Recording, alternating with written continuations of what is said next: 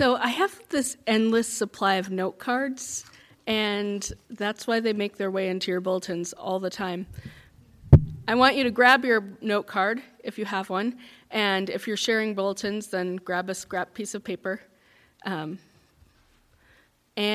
the pencil in front of you. We're going to start out with a question. Now, first I want to say in the next few weeks we're going to be investigating the church in Acts and how the church in Acts can guide us to be more relevant and interactive in this post-Christian world. So that's where I want our thoughts to linger today. But I'd like to start out with the verses 14 through 16 in John 17. I have given them your word, and the world hates them because they do not belong to the world, just as I do not belong to the world. I'm not asking you to take them out of the world, but to keep them safe from the evil one. They do not belong to this world any more than I do. What does it mean to you to be in this world but not of this world? It's kind of one of those Christianese phrases now that we use a lot. A lot of people say we're in this world but not of it. I want you to just take a moment before we begin to write really quickly what that means to you. Be sure to save a little space on the back of your card, though, because there will be a quiz at the end.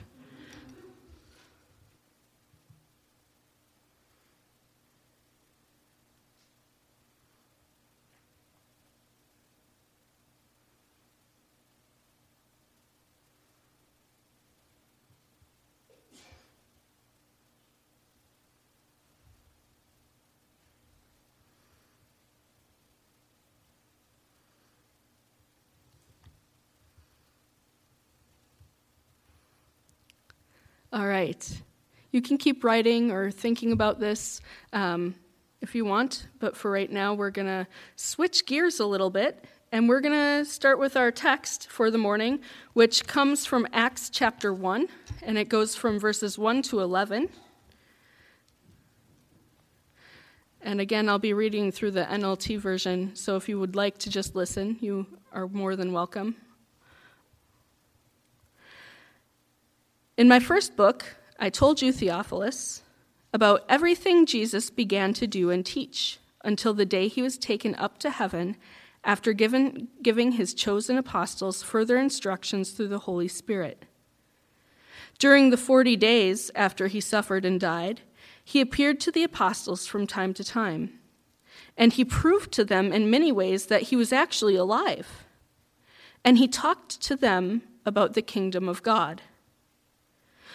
Once, when he was eating with them, he commanded them, "Do not leave Jerusalem until the Father sends you the gift he promised, as I told you before. John baptized with water, but in just a few days, you will be baptized with the Holy Spirit."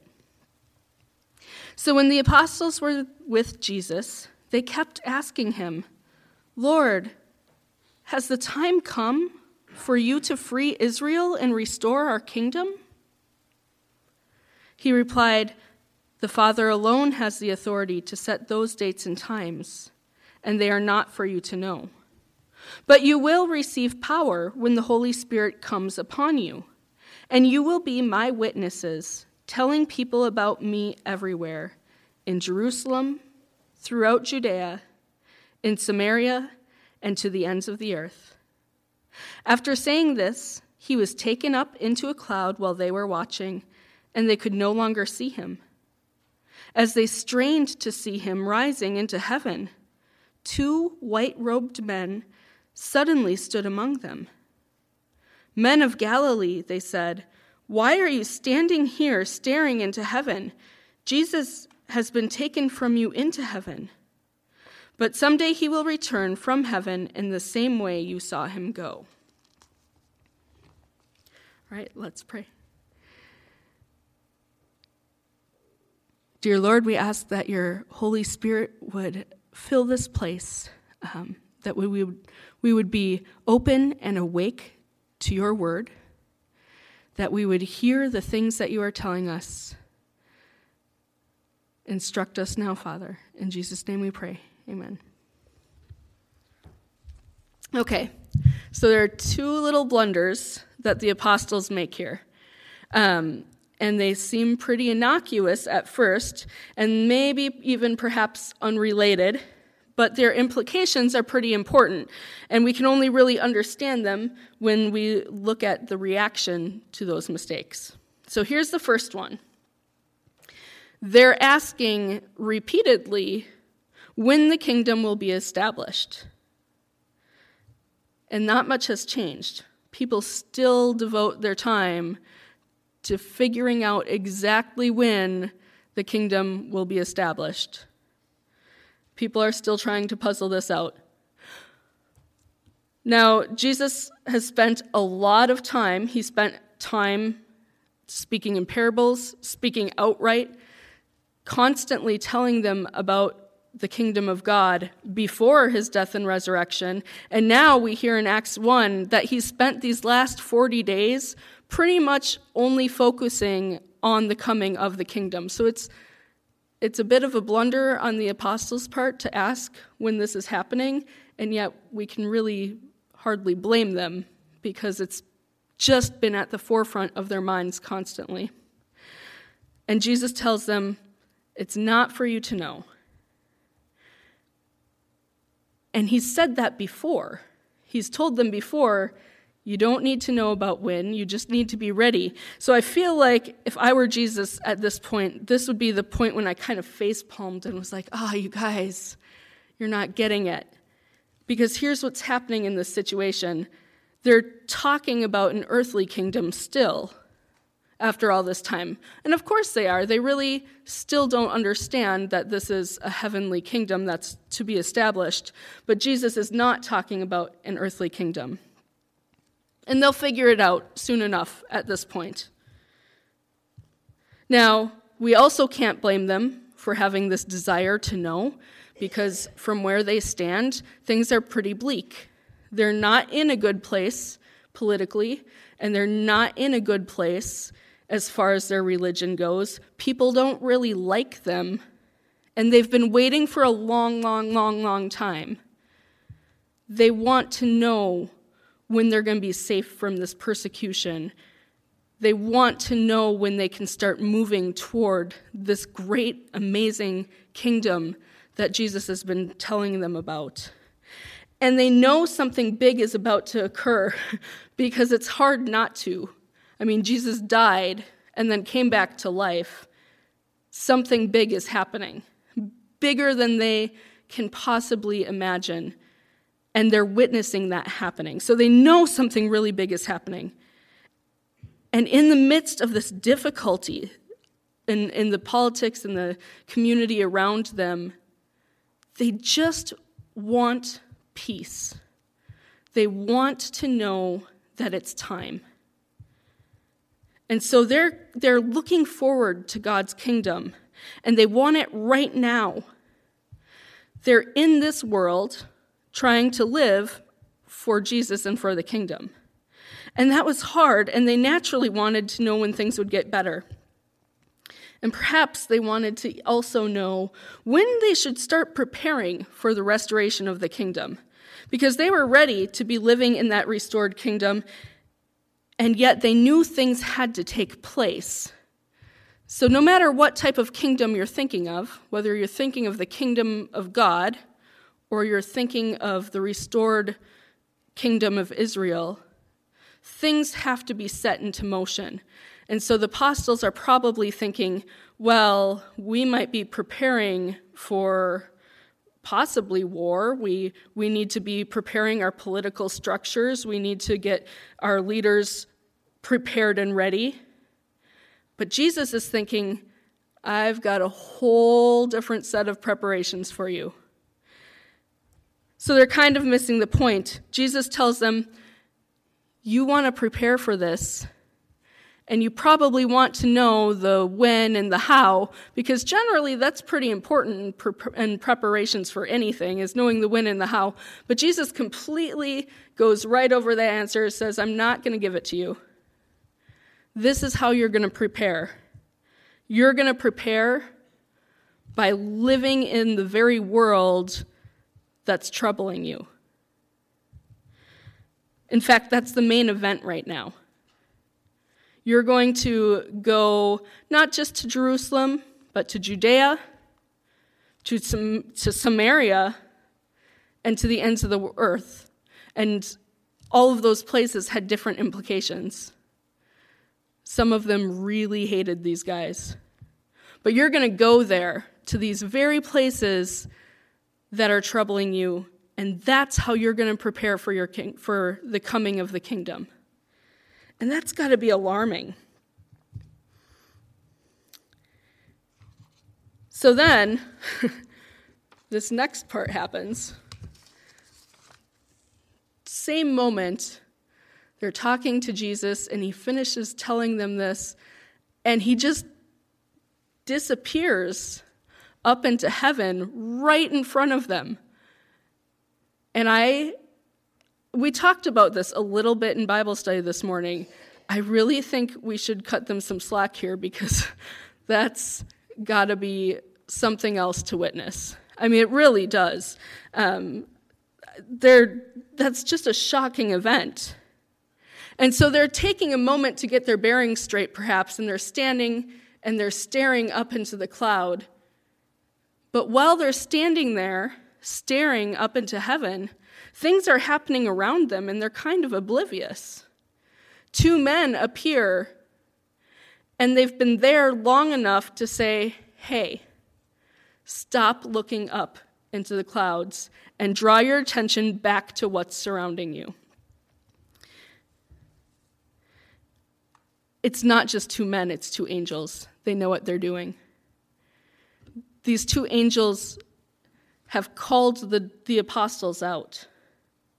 They're saying, you're doing something wrong.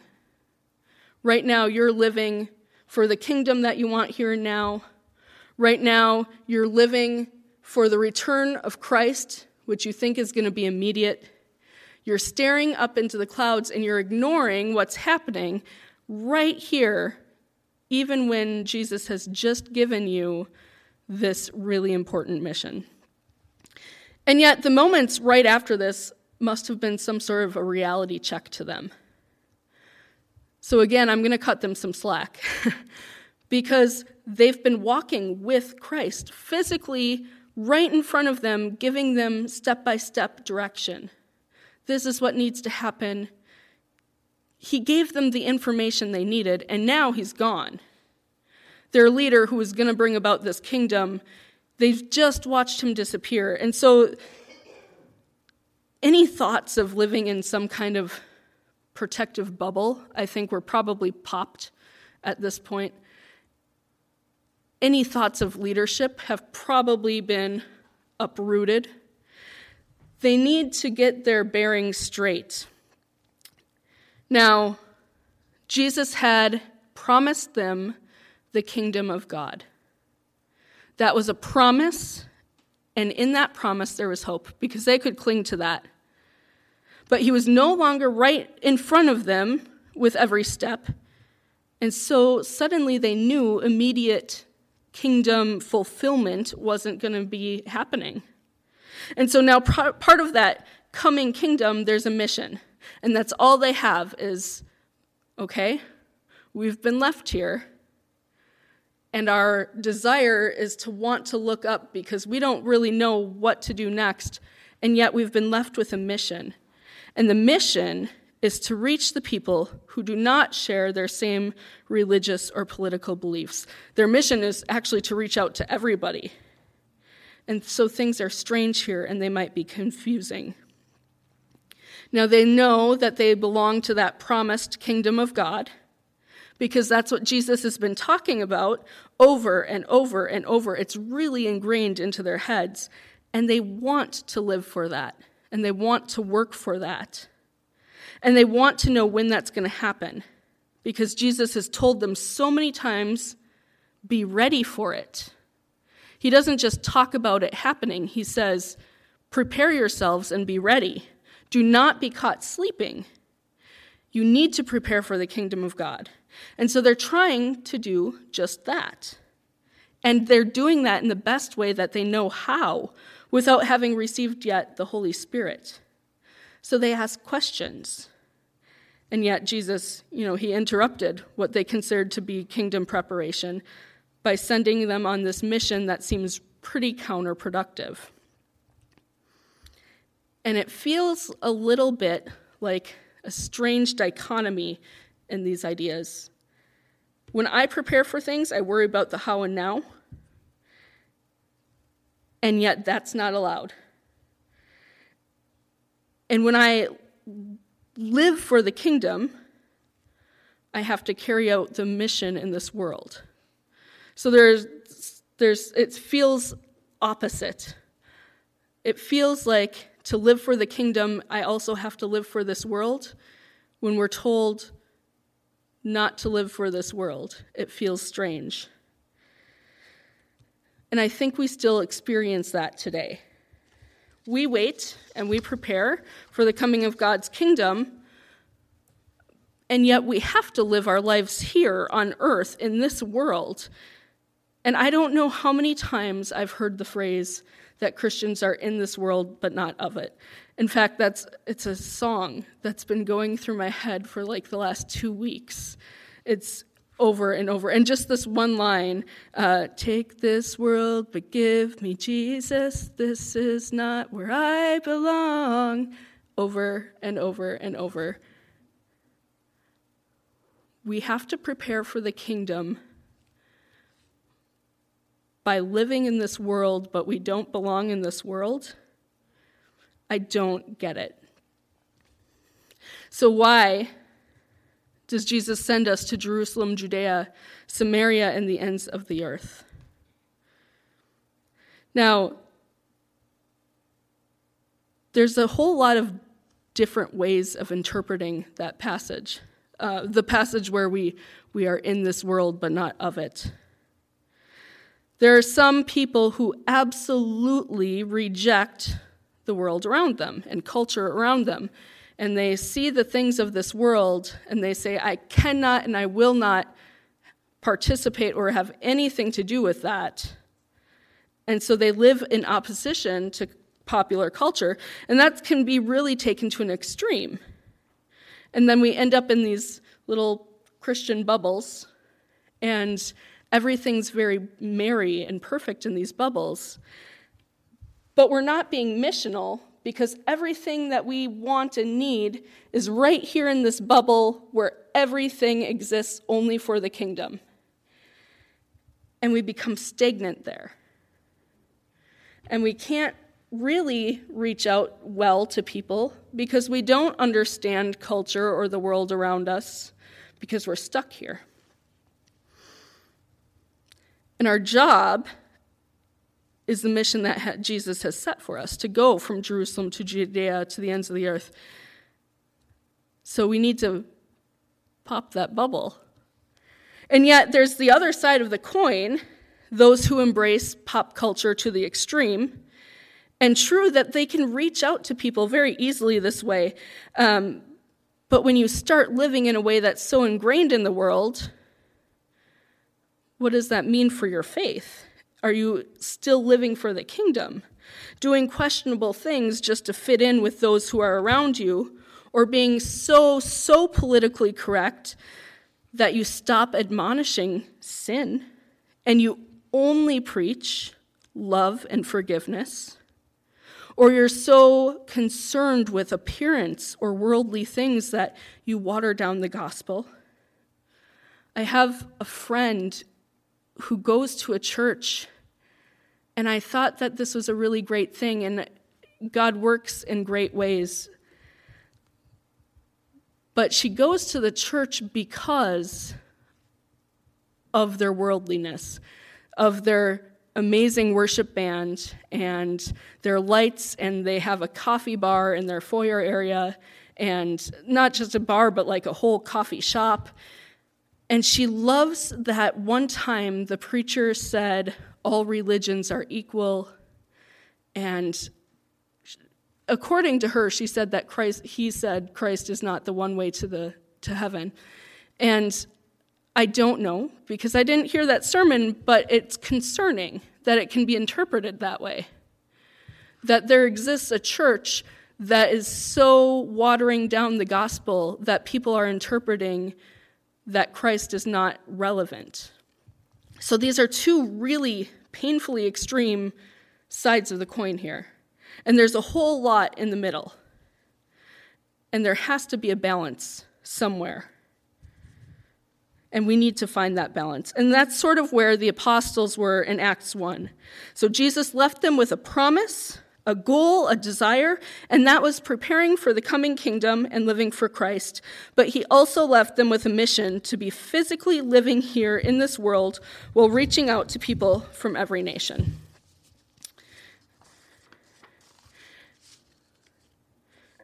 Now, looking back at John 17:14 through 18, that's where we started out today. I have given them your word, and the world has hated them, for they are not of the world any more than I am of the world. My prayer is not that you take them out of the world, but that you protect them from the evil one. They are not of the world. Even I am not of it. Sanctify them by the truth. Your word is the truth. As you sent me into the world, I have sent them. So they are not of the world, but he has sent them into the world. What is the world here in this passage? Is it this physical earth that we're on? Actually, this world that they're referring to is a place of darkness, of spiritual hostility. The world is not necessarily this earth that God has created, but this spiritual, painful place that is Satan's domain. And then what about the word belong or of in that text? We do not belong, or we are not of this world. We do not belong to it. We are not controlled by the dark forces in this world, or we are not of it. We do not live for the dark forces in this world. We've been freed by that spiritual darkness. We do not belong to the darkness of the world. We have a spiritual calling beyond that. And the darkness does not own us or control us because our Lord is Jesus. And yet we are in this world, and we are here for a purpose.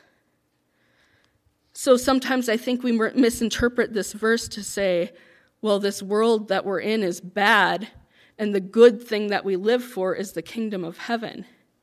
And there's danger in that if we don't interpret it correctly.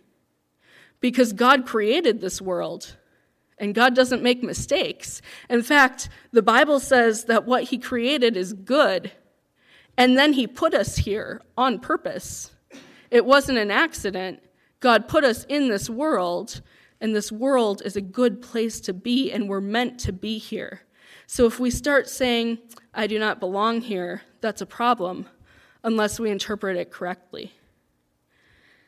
So what does it mean, I do not belong here? Well, it means I do not belong to this darkness that Satan has brought upon this world. I can live here in this beautiful place that God has created, and I can attend this incredible church that Jesus has set up, because these are good things. And yet they're in this world. And while we're in this world, we're combating the darkness. And we're combating sin, nature, and we're living against those bad things. But boy, God created culture. God created all those people out there who are not in church on Sunday morning. And God created us to be in fellowship with each other and to live for him and to love them. It's not a dichotomy at all. It's we're here and we also live for the kingdom. And those live in complete harmony because God created this world, and God does not say, you don't belong here. We do for right now. Where we don't belong is in that place of spiritual darkness. And so, in his kingdom, there is no spiritual darkness. And we need to share that.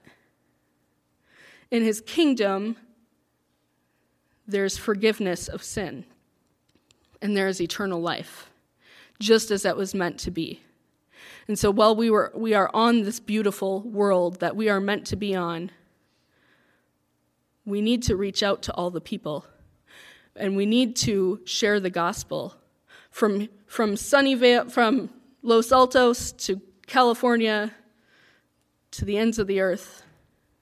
Our job is to share the gospel and to enjoy being here while we're here, and to share the gospel with those who are still walking in the darkness, and to say, you do not belong in the darkness.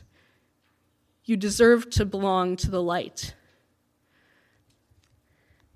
And that is where we can be relevant. Now, the apostles may have blundered that up a little bit in Acts 1, but they changed things around pretty quickly. In fact, once they got that under control, they were living so amazingly relevant for the gospel. They were living for the kingdom and yet living out the mission God had given them. And I think that's a beautiful example of how we can be relevant today in our post-Christian society. It may look a little different, and we'll explore that too. But our first step to being relevant in this community and in this world is finding that beautiful balance between being in this world and not of it, and discovering what that really means. And so we find ourselves at the end of this sermon, and I promised you a quiz, and I don't break promises. So this is the most subjective quiz you will ever take in your life. And here's my question. On the scale from way too protected Christian bubble to you're really, really, really worldly, or any term that you want to use, where do you see yourself falling? And it can have any number of points in between. That's why I said it's the most subjective quiz you'll ever take. Where do you see yourself falling on that? Take a second to answer that. But also, I want to ask you, and then I want you to converse with those around you for a minute. What does it look like to you personally, to go from Jerusalem to Judea to Samaria to the ends of the earth? Take about 2 minutes, and then we'll close.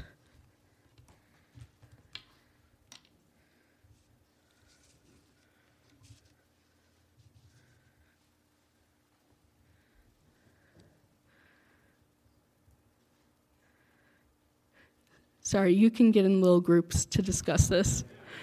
Sorry.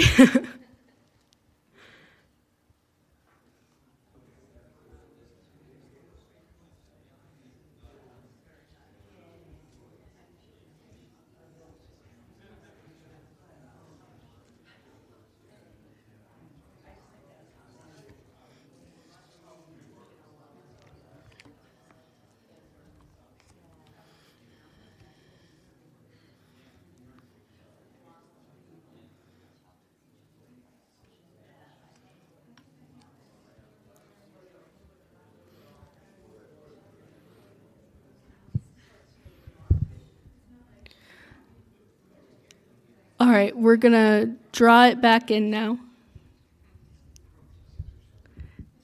If the worship team wants to come up, I'm going to pray.